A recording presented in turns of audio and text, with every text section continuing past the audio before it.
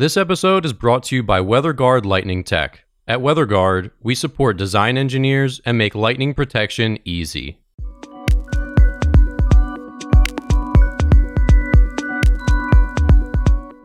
You're listening to the Struck Podcast. I'm Dan Blewett. I'm Alan Hall.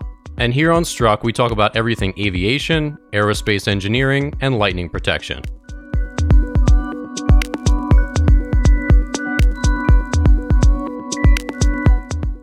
All right, so we have an awesome guest today. John Redman, a real aviation lifer, is joining us on the show today. Having already recorded our conversation with John, Alan, what were some of your takeaways? Well, John's been in aviation forever, and he's one of those guys you meet rarely that has been an aircraft mechanic in the Air Force, and then had once coming out of the Air Force, he's been in aviation ever since, and so he knows the ins and outs of pretty much everything aircraft related. It's hard to find those people anymore because they're just so rare, but when you do run across them, it's always a really good, interesting conversation. Yeah, so John started his career off working on in the Air Force, worked on F-16s and F-117, so he knows those two jets like the back of his hand, and is also clearly, which he didn't really go into depth on, he's worked on some of the Army's sort of like secret aircraft too, which is pretty cool. So we'll just have to imagine, but he mentions that a little bit about how he was part of some kind of elite teams there. And then he's also been after his time in the military, was in the model jet engine business, which is also crazy. So these models with really powerful jet engines. I mean, I think, what do you say, 132,000 RPMs on some of these jet turbines? Yeah, that's the full RPM speed and 125 pounds of thrust per engine. That's a ton of thrust for such a little device. Amazing. Yeah, pretty intense. And then he and his son fly drones for the military now as contractors, and do some really interesting stuff there, a lot of which he also doesn't talk about. But he really gave us a really cool in-depth into all of his career. And so now he's has a new company, Viper Aviation. You can visit them at viperaviationusa.com or on Facebook at Viper Aviation. And he's helping people build their own experimental aircraft. So tell me, Alan, a little bit about the experimental aircraft industry. Well, the light sport aircraft industry is probably 15, maybe not that old, but it's relatively new in the aviation world.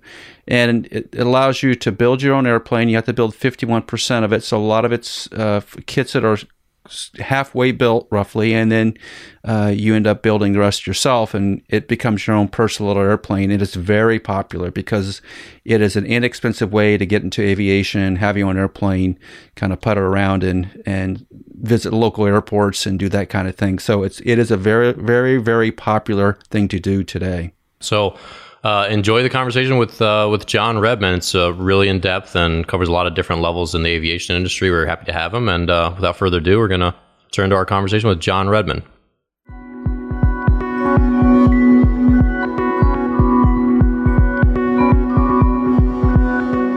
Hey, John. How you been? How you doing? Doing good, Dan. How are you doing? Hey, Alan. Doing well. Hey, John. So, number one, thanks for coming on the show. We appreciate it. Excited to see you again. For those of you listening, John's an old friend of mine. We actually worked together many years ago. And then, John, you got a new aircraft company. So tell me a little bit about it. Yes, it's Viper Aviation. We custom build RANS S-20 and S-21 experimental aircraft for customers, as well as paint airplanes for people. We also have an e-commerce store that delivers carbon fiber, fiberglass, aramid materials to fix your cowlings, wheel pants, wingtips, any part of your composite aircraft. We sell everything for that as well. So basically, if I was some rich dude or semi-rich dude and I wanted to build my own aircraft, I could do it myself and then probably crash into the ground, or I could call someone like you. Is that right? Well, hopefully not, but the experimental aircraft that the kits out there understand, they're pretty much designed to be built by the guy who can change the brakes on his car. You can follow instructions, you can build your airplane. Where a lot of people, it becomes a daunting task is in the electrical part of it and the paint, because if you're going to drop $70 or $80 or $90,000 on an airplane, you want it to look good. So you have to be able to put the lipstick on the pig, as they call it, very well. And The other one is people sit down and tend to find very daunting situations. They're putting something together and they try and re-engineer it in their head. You need to understand that the manufacturer has done that, trust what he did, and just put it together as they said. But all too often, people tend to go a little overboard. Yeah, so let's talk about the experimental aircraft like sector in general, because you were a crew chief in the Air Force working on F-16s and F-117s. How complex are these planes? And so you say like someone who can change their brakes can build their own aircraft, but there's no fail safe like when you're up in the air. I mean, this seems like a very different, like you said, daunting task. So what is the climate of the experimental aircraft sector? It's very large, continues to grow. Everybody who's flown an airplane, it's amazing. Most of them tend to start in modeling as children, whether it was building plastic models or flying radio control models or control line type models. And it's interesting how many people have the desire to once possibly build their own airplane. The experimental world is a world of about 10 million customers out there. And they sit down, they want to take the plunge. They say, I can do this. I can change the brakes on my car. Can I really build this airplane? And of course, the man selling the kit says, absolutely. We got the best instruction manual out there. What we offer you is a builder assist program where you come and you'll spend 3 weeks with us and build your airplane with a team of, I'm going to say, highly trained professionals.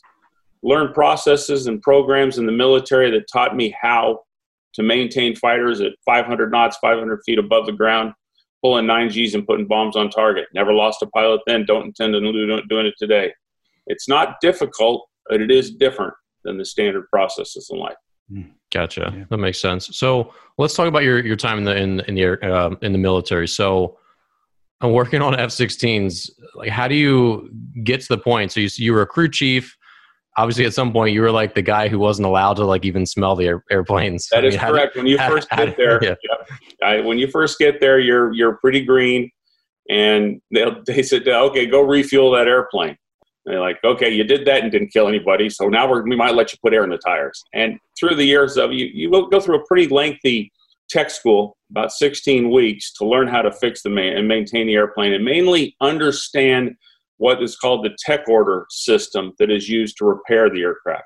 It is a very lengthy system, but it's very well thought out, very process driven, and it actually makes a lot of sense. When you first get it, it just is a whole bunch of numbers on the side of a book, and you're like, what does this mean?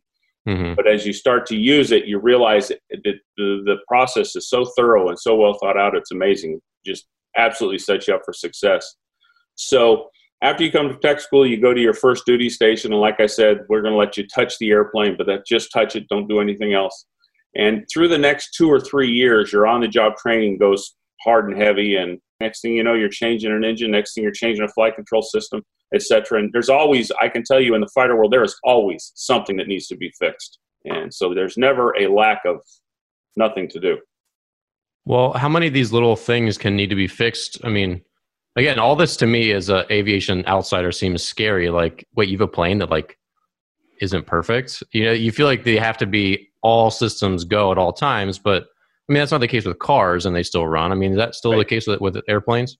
Well, the airplanes, the one thing to remember with an airplane, as long as it's in motion in the air, it will fly. If the engine shuts down, you just lower the nose a little bit to maintain a level of airspeed, the airplane still flies, does not fall out of the sky. And of course, the pilot is trained in operating like that in emergencies if things like that happen. There's so much redundancy built into every system in an aircraft.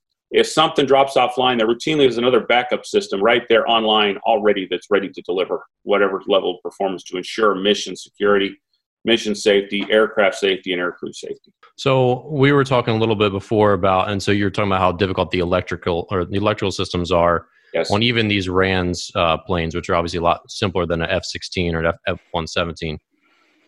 Talk about the electrical systems in an F-16 or F-117. How complex are they? They're very complex. So an F-16 carries about 87 miles of wiring.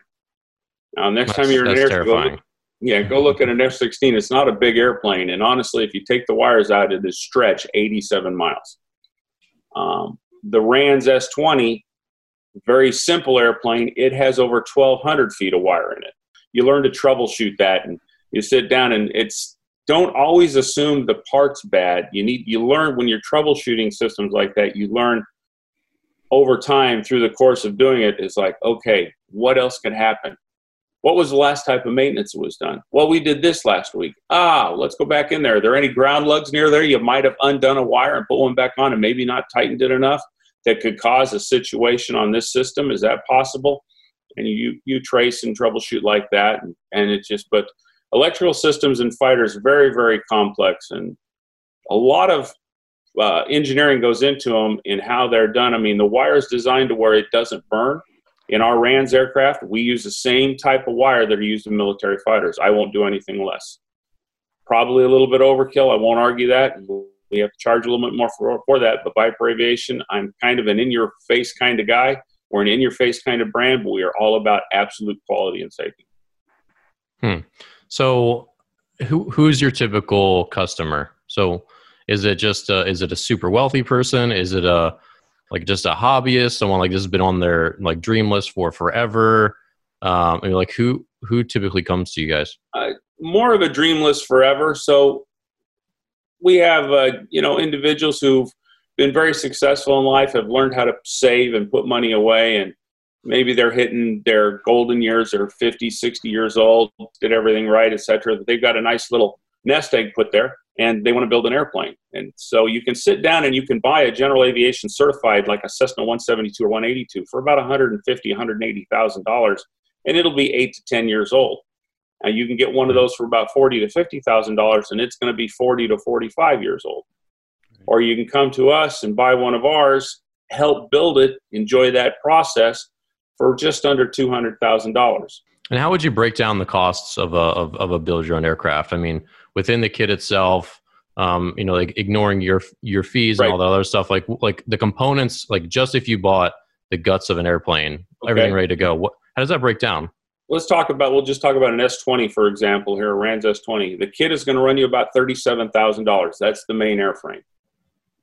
Then you're going to look at $20,000 for the engine, $2,000 for the prop, and then you're going to look at approximately $15,000 to $18,000 for the instrument panel and a couple $1,000 for paint.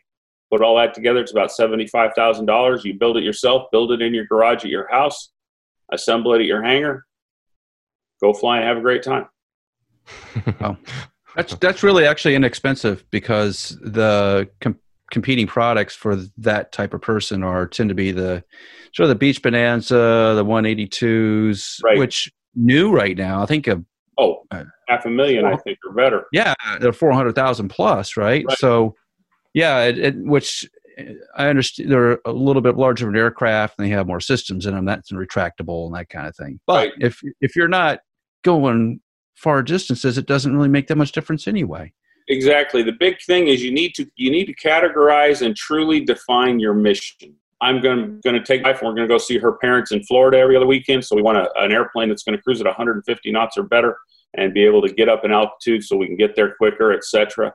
Or is it pleasure flying? I want to go over to this airport 100 miles away for their pancake breakfast and see a buddy over there. I want to go do this. I just want to fly to be an eagle for the day. And I'll tell you, the view from 7,000 feet is amazing. And we've all seen sunsets on the ground, but I'll tell you, a sunset from 6,500 to 7,000 feet is something that just you have to see it to behold it. Yeah. And so you define the mission, and it defines the airplane. And you can get experimental aircraft out there that'll cost upwards of $300,000, and they're going to push you down through the skies at 170 knots, 200 miles an hour, and great cross-country birds, etc. Yeah. Just costs more money.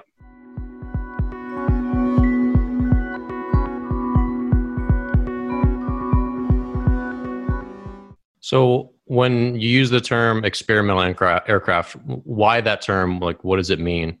Okay, that's a great question. So in the world of general aviation, we have certified aircraft. That's your Cessnas, your Beechcrafts, your Pipers, etc. Now with those, you as an owner cannot do any real maintenance on it. You can change the oil, check the air in the tires, etc. But that's it. Anything that's done has to be certified, has to be accomplished by a certified airframe and power plant individual. And with that, he comes with those $70 to $130 an hour rates to repair your airplane.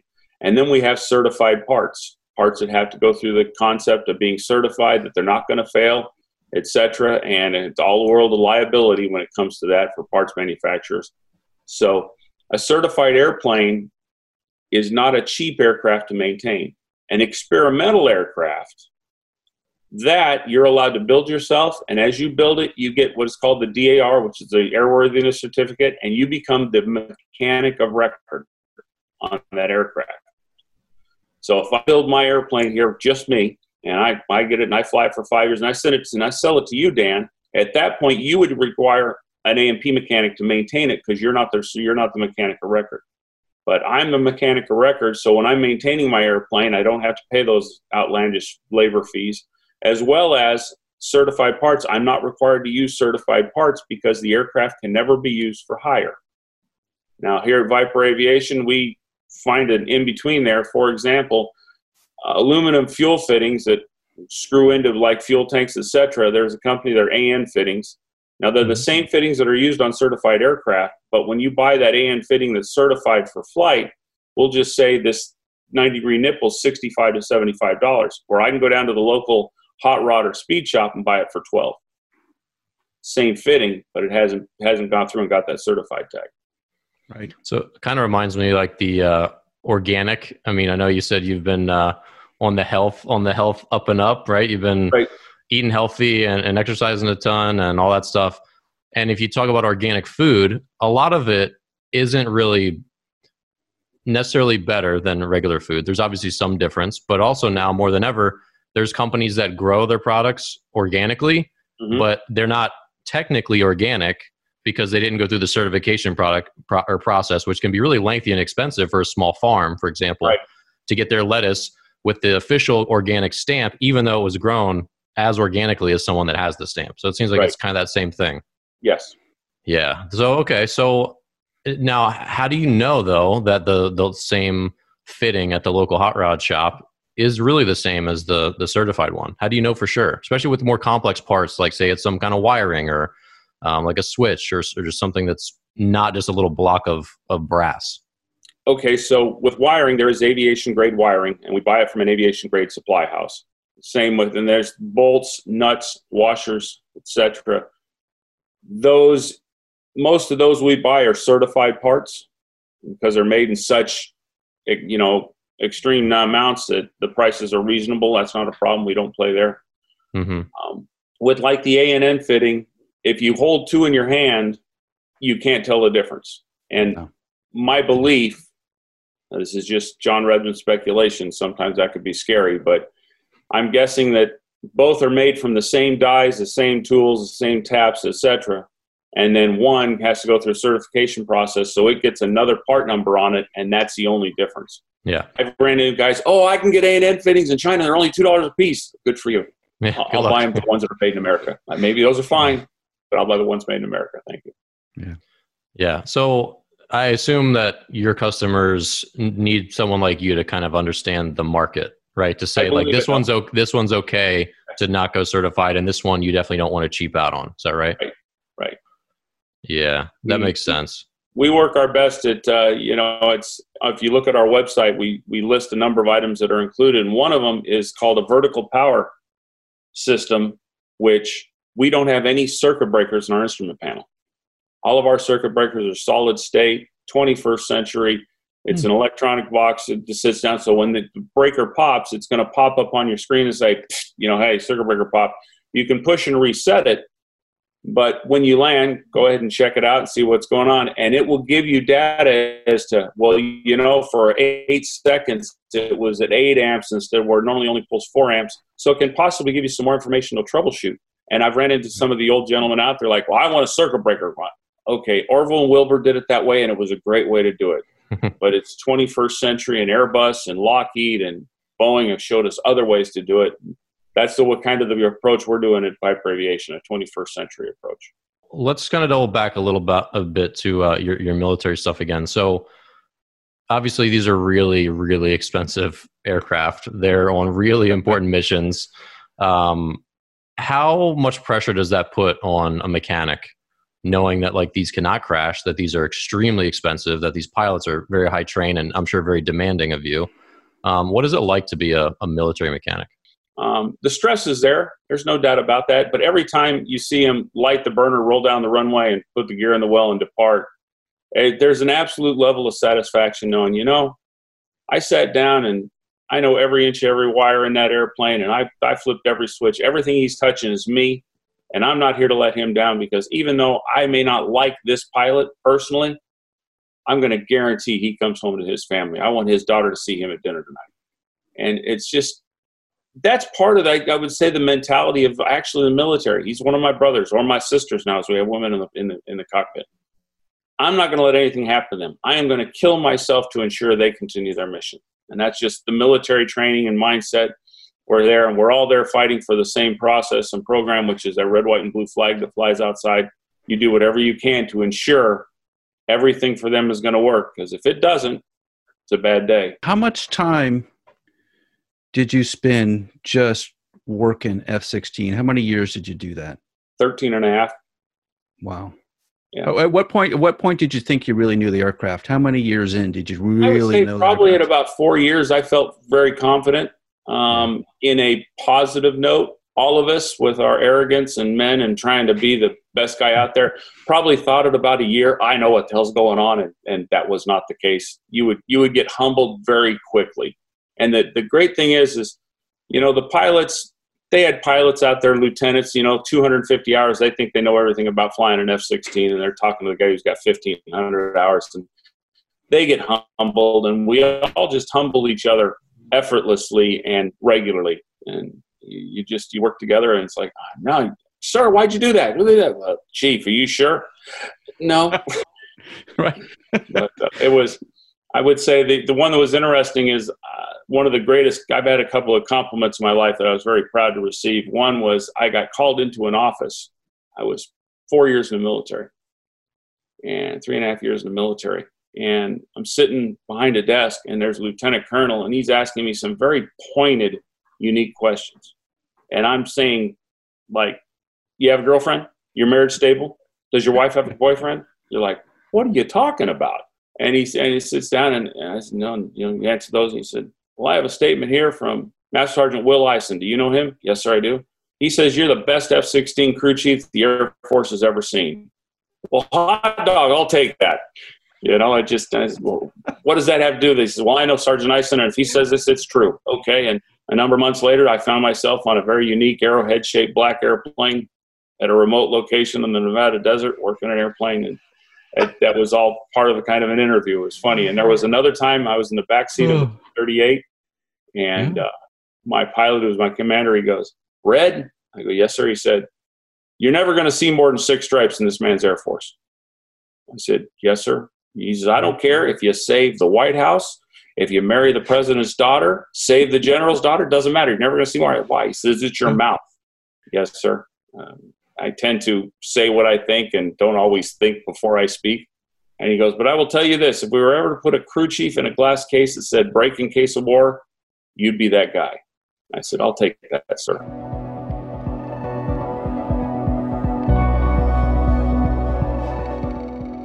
It's always amazing how much training and effort goes on the mechanical side of airplanes and electrical side. I'm always, when you run across a good mechanic in aerospace, you know it pretty quick. Right. And a lot of those people come out of the service. Most of them do, I think. And it's just because that's what they do all day, every day. They're focused on that one thing. Right. And it's like a college degree in some cases. It's kind of what it is. And everybody's enlisted, right? All you guys enlisted. Yep. And you spent all that time. And how many times did you have to move when you're in the service? I think I moved a total of 7 times. Wow. So every 2 years. That's hard on a family. And yeah, it is. Dan met my ex-wife, Tammy. She was a phenomenal lady, phenomenal woman, a phenomenal mother, phenomenal wife. And I mean, I never had to worry about anything at home. When I was at work or deployed, I knew it was 100% taken care of, and my kids were always cared for. There was no issue, no worries. So when that's not weighing on you, of course, it allows you to be even a better mechanic at work. Yeah. So. That's the hard part of being in the service, right? It's just being away from the family. Yeah. It is. And not knowing, and then being called away at a moment's notice, and you just don't have any say in it. Yeah, Right. get your gear. You're going. Yep. Wow. That was the program. It was interesting when Desert Shield kicked off, and the whole United States Air Force went to Saudi. Yeah. The F-117 guys didn't. And we're like, we're supposed to be the tip of the spear. We don't get to play in the Super Bowl too. What's going on? Just go to work. Just go to work. And a month and a half later, we finally deployed. And it just, for whatever reasons, I don't know, didn't need to know, was people above me knew. We were still going to be there, but we didn't deploy with the F-16s and the F-15s. We got there later on when it was time for us to be there, I guess. And so, but the initial reaction, all of us were like, why are we not going now? Don't worry about it. Go to work. So when you deploy to Saudi Arabia, what are the conditions like out there? They were actually not bad for us. I mean, so we were with the most unique, fragile little child plate of a fighter in the history of aviation. The airplane has to be maintained in an air-conditioned or heated hangar. You need to keep it at 60 to 82 degrees. That's it. Can't be too hot, can't be too cold. Will hurt the little baby. And so with that, the hangars were always nice. Saudi, 140 degrees outside, keep the doors closed. It was 75 inside the hangar. So that was kind of nice. And then we also, where we were, I don't know the bill of goods that was sold to the Saudi people, but we weren't staying in tents. We stayed in apartments. So they always regular beds. We had regular showers. Yeah, they always say the Air Force gets treated a little bit better than the Army. Oh, yeah, we're the chair force. We need our silk sheets and we need to have our catered meals. But with the stealth fighter, it carried such uniqueness about it. We got treated very, very well. I deployed over there with F-16s where I stayed in tents. Tents were air conditioned, and the showers were brackish water, but you were able to get the grime off you. Food was always decent in the Air Force, no matter where you went. They That's also true. Yeah. But that's why my father was in the Air Force he enlisted also and was an electrician on aircraft for a long time. And I know it's one of the things that when he came out of the service, he just had such a skill set that made him immediately employable. Right. And I think that's one of the things that a lot of young people ought to think about, especially the Air Force, because you do come out with that immediate set of skills. It's so important today to have that set of skills because it really sets you up in a career for the rest of your life. Like, look at you. Yeah, you got a long ways, right? You've got a long ways. Yeah. So let's run with that. So after you left the military, you were doing hobby jet engines, right? You're basically like microjet engines for JetCat USA in Van Nuys, California, and I basically managed the repair shop and sales for the United States. And it was interesting flying model airplanes and flying jets. I'm down there talking to the owner of the company once, and he had sponsored me, and the owner of the parent company from Germany came over, and we're talking. And I look, his gentleman's name was Marcus Zipper, and I said, Marcus, why are you scheduling this engine to operate like this? I said, you're making a mistake. I can tell you I've trimmed a lot of 25 and 30,000 pound afterburning jet engines, and the way this is scheduled, it's not like that. I said, do you mind if I adjust it? So he opened up the engine control unit and put it into a mode where I could change some of the settings. And about 30 minutes later, I said, run that, tell me what you think. He goes, how did you do that? I just changed this. It just, so it ended up that at that point, we become great friends. We're great friends to this day. And it just did that for a number of years. And then from there, I went into the hobby industry and designed model airplanes for Horizon Hobby and E-Flight. Designed 2 airplanes over 5 years. And at that point in time, I went there. I told my vice president, I said, I don't know anything about electric motors. He says, I don't care. I can teach you that. What I need is your ability to make the plane fly so good the average consumer can be successful. I said, okay. And so it's interesting. As I left there were 2 airplanes that I designed that are still in production today. One is the Park Zone T-28. We sold over 1 million of those over the course of about 10 years, which was crazy. It was a very iconic model airplane, chunk of foam. And another one was called the Apprentice. And more people have learned to fly on the Apprentice than anybody. And it still sells today, and it still has record sales numbers. So a couple little feathers in my cap I feel good about. And how big are these? I mean, these are jet model No, aircraft, these right? are propeller-driven aircraft, 50 Electric. wingspans. You know, you throw them in the back of an SUV and go to the park and fly and have a good time. And, you know, I flew jets. That was my main focus through my entire military life. And my main hobby life was flying airplanes at 200, 250, 300 miles an hour. I've flown for Boeing. I've flown for NASA doing that. And we actually do that now in our counter UAS program as well. We're getting ready to head to China Lake and fly some 280 mile an hour jets and get radar systems to determine how they can defend against these if the bad guys start to use this stuff. Wow. Dan, have you seen those kind of engines? Have you seen that? Because they are really jet engines. They're not ducted fans like it used to be a long time ago. They are actually jet engines. And they're complex little beasts, but it's amazing they can make it that small and it's reliable. And if you watch some of the model airplanes with those things, it's just incredible. And I can remember showing some tech reps from Pratt & Whitney and General Electric at Edwards Air Force Base one day. Took my MiG-15 in to show everybody, and they came down and watched it idling at 32,000 RPM, full throttle, 130,000 RPM, and they just wow, yeah, 130,000 RPM at full throttle, yes. Wow. Okay. Because that's the same sort of jet engine that they use, like on the guys have the wings that are flying around Dubai. Have you seen? Yes. In fact, those are JetCat engines. Are they? Okay. Yes, they are. Yes, Jetman and Jetman Dubai is JetCat engines. Yves Rossi, Yves Rossi, great guy. Yeah. You know, he used to drive a 747. Now he flies around like Superman. Yeah, the video, Dan, we got to show the video of that because they were flying next to an A380 in Dubai that time. In formation. And there's four jet engines on that wing, right? Right. They're 125 pounds of thrust apiece. So the guy's got 500 pounds of thrust on board that airplane or on that wing. So it's like a 2-to-1 thrust to weight ratio. Right. Holy moly. Yeah. Wow. Okay. So there's plenty of thrust to do whatever they want to go do. Exactly. Okay. So that obviously has implications now in the sort of the safety and security world because absolutely. Yeah. You can deliver cargo with those things pretty quickly if you're not careful. So what does that look like now? I mean, I obviously the government and FAA and everybody is Border Patrol is alerted to these things because a lot of times the aircraft modeling world comes up with the most unique designs, but long before the aerospace companies do. Right.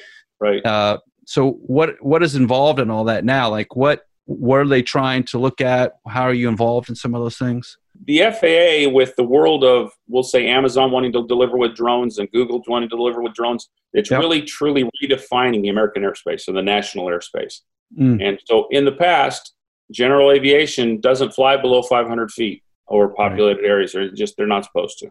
Right. And so from ground level to 500 feet was never an issue. And the models have always had a basic ruling that stay below 400 feet. That gives 100-foot separation, never a problem. And then you're out away from the world and you go higher. It's not a problem. There's nothing there. But it is really under scrutiny right now with the FAA trying to determine how to redefine the national airspace. And a lot of hobbyists think the FAA is after them and out to get them, and that's not the case. I believe it's a whole new process for the FAA, just as it was, I'm going to say, back in the 1930s when they were trying to shut down barnstorming because they saw what was going to happen with commercial air travel and package delivery, et cetera, and air mail. And so they're having to redo that again. And it's going to be a lengthy process, and it's not going to be perfect on the first day out. It's probably going to upset some people and bend a few bumpers, but they'll all get the one thing the FAA, I believe, is very good at is finding a general mix in the way it works out and becomes successful for everybody. Yeah, and Dan, one of the things that happened relatively recently is they wanted you to register. Well, you may have done this already. We still do that. Register the drone, right? Absolutely. You register the drone, $5 a drone.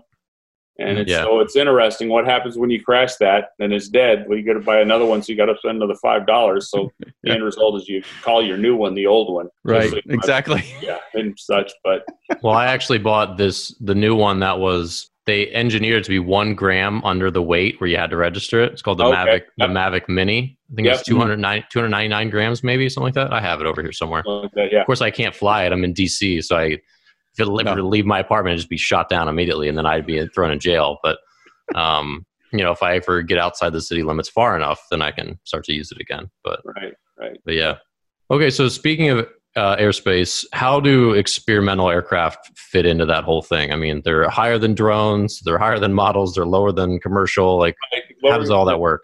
So they fly in the same airspace as Cessnas, Pipers, Cherokees, and Beechcraft, general aviation aircraft. So you have multiple types of airspace. You have Class B, Class C, Class D, Class G airspace. Class G is pretty much anywhere that's not controlled by anything. Class B is right around an airport, etc. And it's tiered for airliners to come in and land. And so they make sure that in those tiers, and they know exactly where you are. That ensures absolute safety for all commercial airliners. And so we just operate anywhere you'd fly a Cessna 172, 182, and up to 18,000 feet, you can fly in an open airspace without talking to anybody. Once you hit 18,000 feet, you now have to talk to the FAA. Normally, they're centers, as they're called. They're air traffic control centers, so that they know you're there. Anything, the airspace between 18 to 60,000 feet is absolutely controlled in the national airspace, no matter what. Above 60,000 feet, it's not controlled again. Normally, the only people operating there is very high-level military aircraft. No civilian stuff's operating there, and they let the military do their own thing. So, gotcha. So, as part of like your build assist with Viper, do you help people with any of that sort of stuff, like understanding what they should and shouldn't do as aircraft operators, or I guess just tell me in general about your program? So, no, you come to us, you're a pilot. We're not here to teach you how to fly or any of that. Now, we do offer a possibility of what's called transition training. So where you can climb into any rental car or rental car, and they're all about the same. You drive them, but you know how every car has its own little quirks. Yeah. Airplanes the same way. Now, the big thing with airplanes is stall speeds are different, and cruise speeds are different, and what called VNE, never exceed speeds, are all different. So that's part of your transition training, to understand the requirements of your airplane to keep yourself safe and that airplane safe all the time. So we'll help you with that. But the Builder Assist program we offer is a little different than everyone else's in the industry. Other companies that do it, you have to go there for 3 weeks straight. And trying to dedicate 3 weeks of your life, we believe, is tough for most people. Yeah, for sure. 6 round-trip airfare tickets from anywhere in the 48 United States to Houston, where you and a significant other, because with prices of these, normally the wife's involved and she likes to be a part of your team. So where you both fly out to us for 3 different weeks, maybe 1 week this month, 1 week next month, 1 week the next month. Everybody can normally find a week in their schedule to do that. As you come out here to us, we're going to put you up in a Hilton property, probably in Hampton Inn, seems to be right next to the facility, and we're going to give you a rent-a-car. Food is on you, and now you will work intimately with the team, building your wings, building your fuselage, covering your airplane, whatever it is, for that point. And then you go back, we continue to build the aircraft, and during that time, our process, you will be briefed every Monday as the team is briefed for what's going to happen that week. And at the end of the week, you're going to get an update of what was accomplished and what is set for next week. So you are in tune with the build the entire time. That's our Builder Assist, where it gives you an opportunity to not, we'll say, dedicate a month of your life, which is very difficult. Yeah, but doing little chunks instead. Right. That makes sense. Yeah, right. I think that makes sense. So, so what other little things do you do to support pilots who maybe aren't buying an entire aircraft for you or from you? The other one is our goal is to deliver instrument panels and wiring harnesses to anyone building an S-20 or an S-21. So that's still in its infancy now. We're not quite there yet, but the goal is if you bought an S-21 or an S-20 kit and you're building it yourself, doing the instrument panel can be a daunting task, and the harnesses as well. Like I said, we got about 1,200 feet of wire in this airplane. Well, what if you could call Viper Aviation and pay $2,500 and all your wire harnesses just come in a box, connectors, you literally plug and play, and you wire your airplane in a day. And you just take it out, bolt it into your airplane, plug it in, and you're ready to go. Trying to help the consumer with parts of the build that can be daunting and difficult to understand. Gotcha. And then you also sell, so for people that already have a plane who just need to maintain it, do they have anything from you guys on the website, or what do you guys do for them?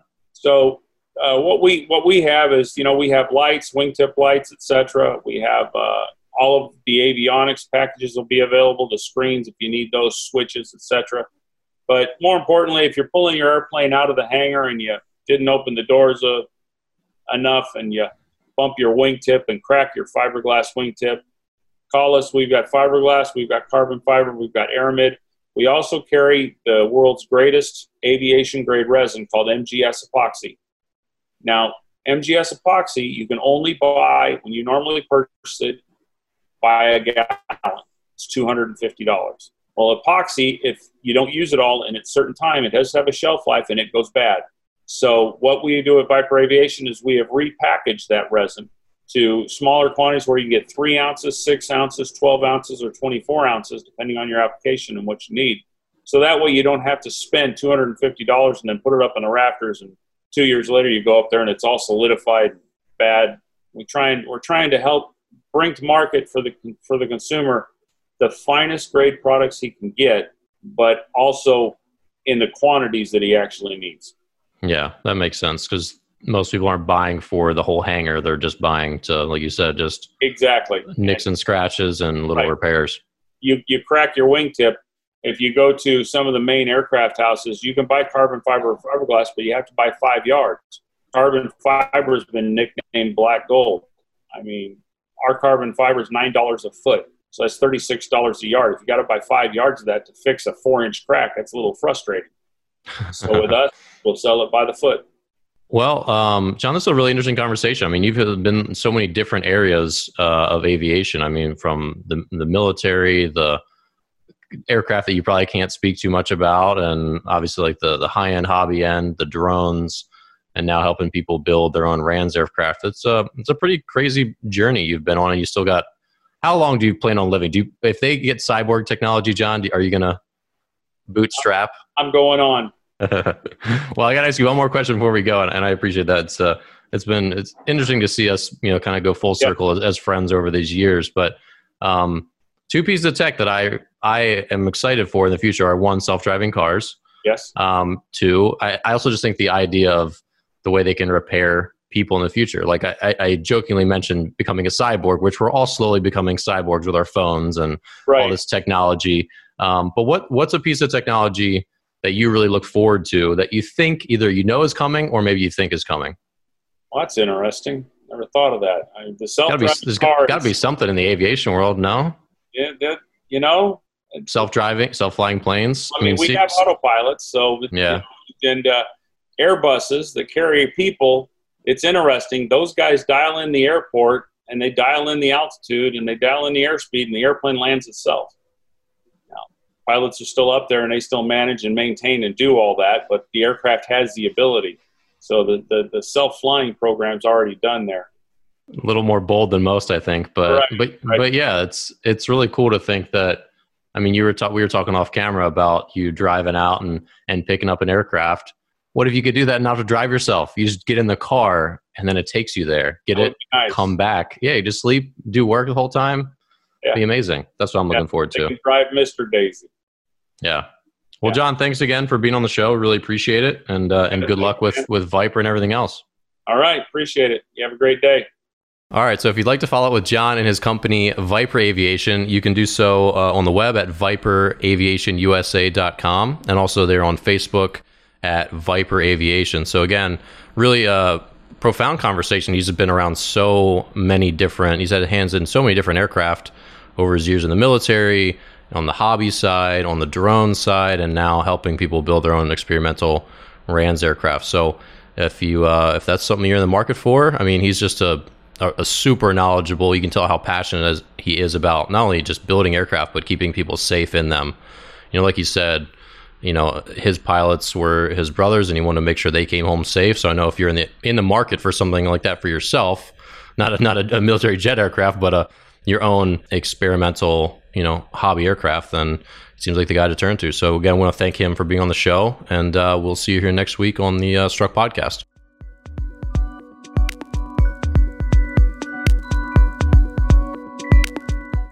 All right, well, that'll do it for today's episode of Struck.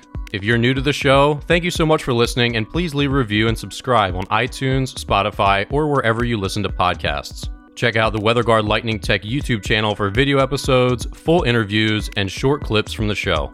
And follow us on LinkedIn, Twitter, Instagram, and Facebook. Our handle is @WGLightning. Tune in next Tuesday for another great episode on aviation, aerospace engineering, and lightning protection. Strike Tape, WeatherGuard Lightning Tech's proprietary lightning protection for radomes, provides unmatched durability for years to come. If you need help with your radome lightning protection, reach out to us at weatherguardaero.com. That's weatherguardaero.com.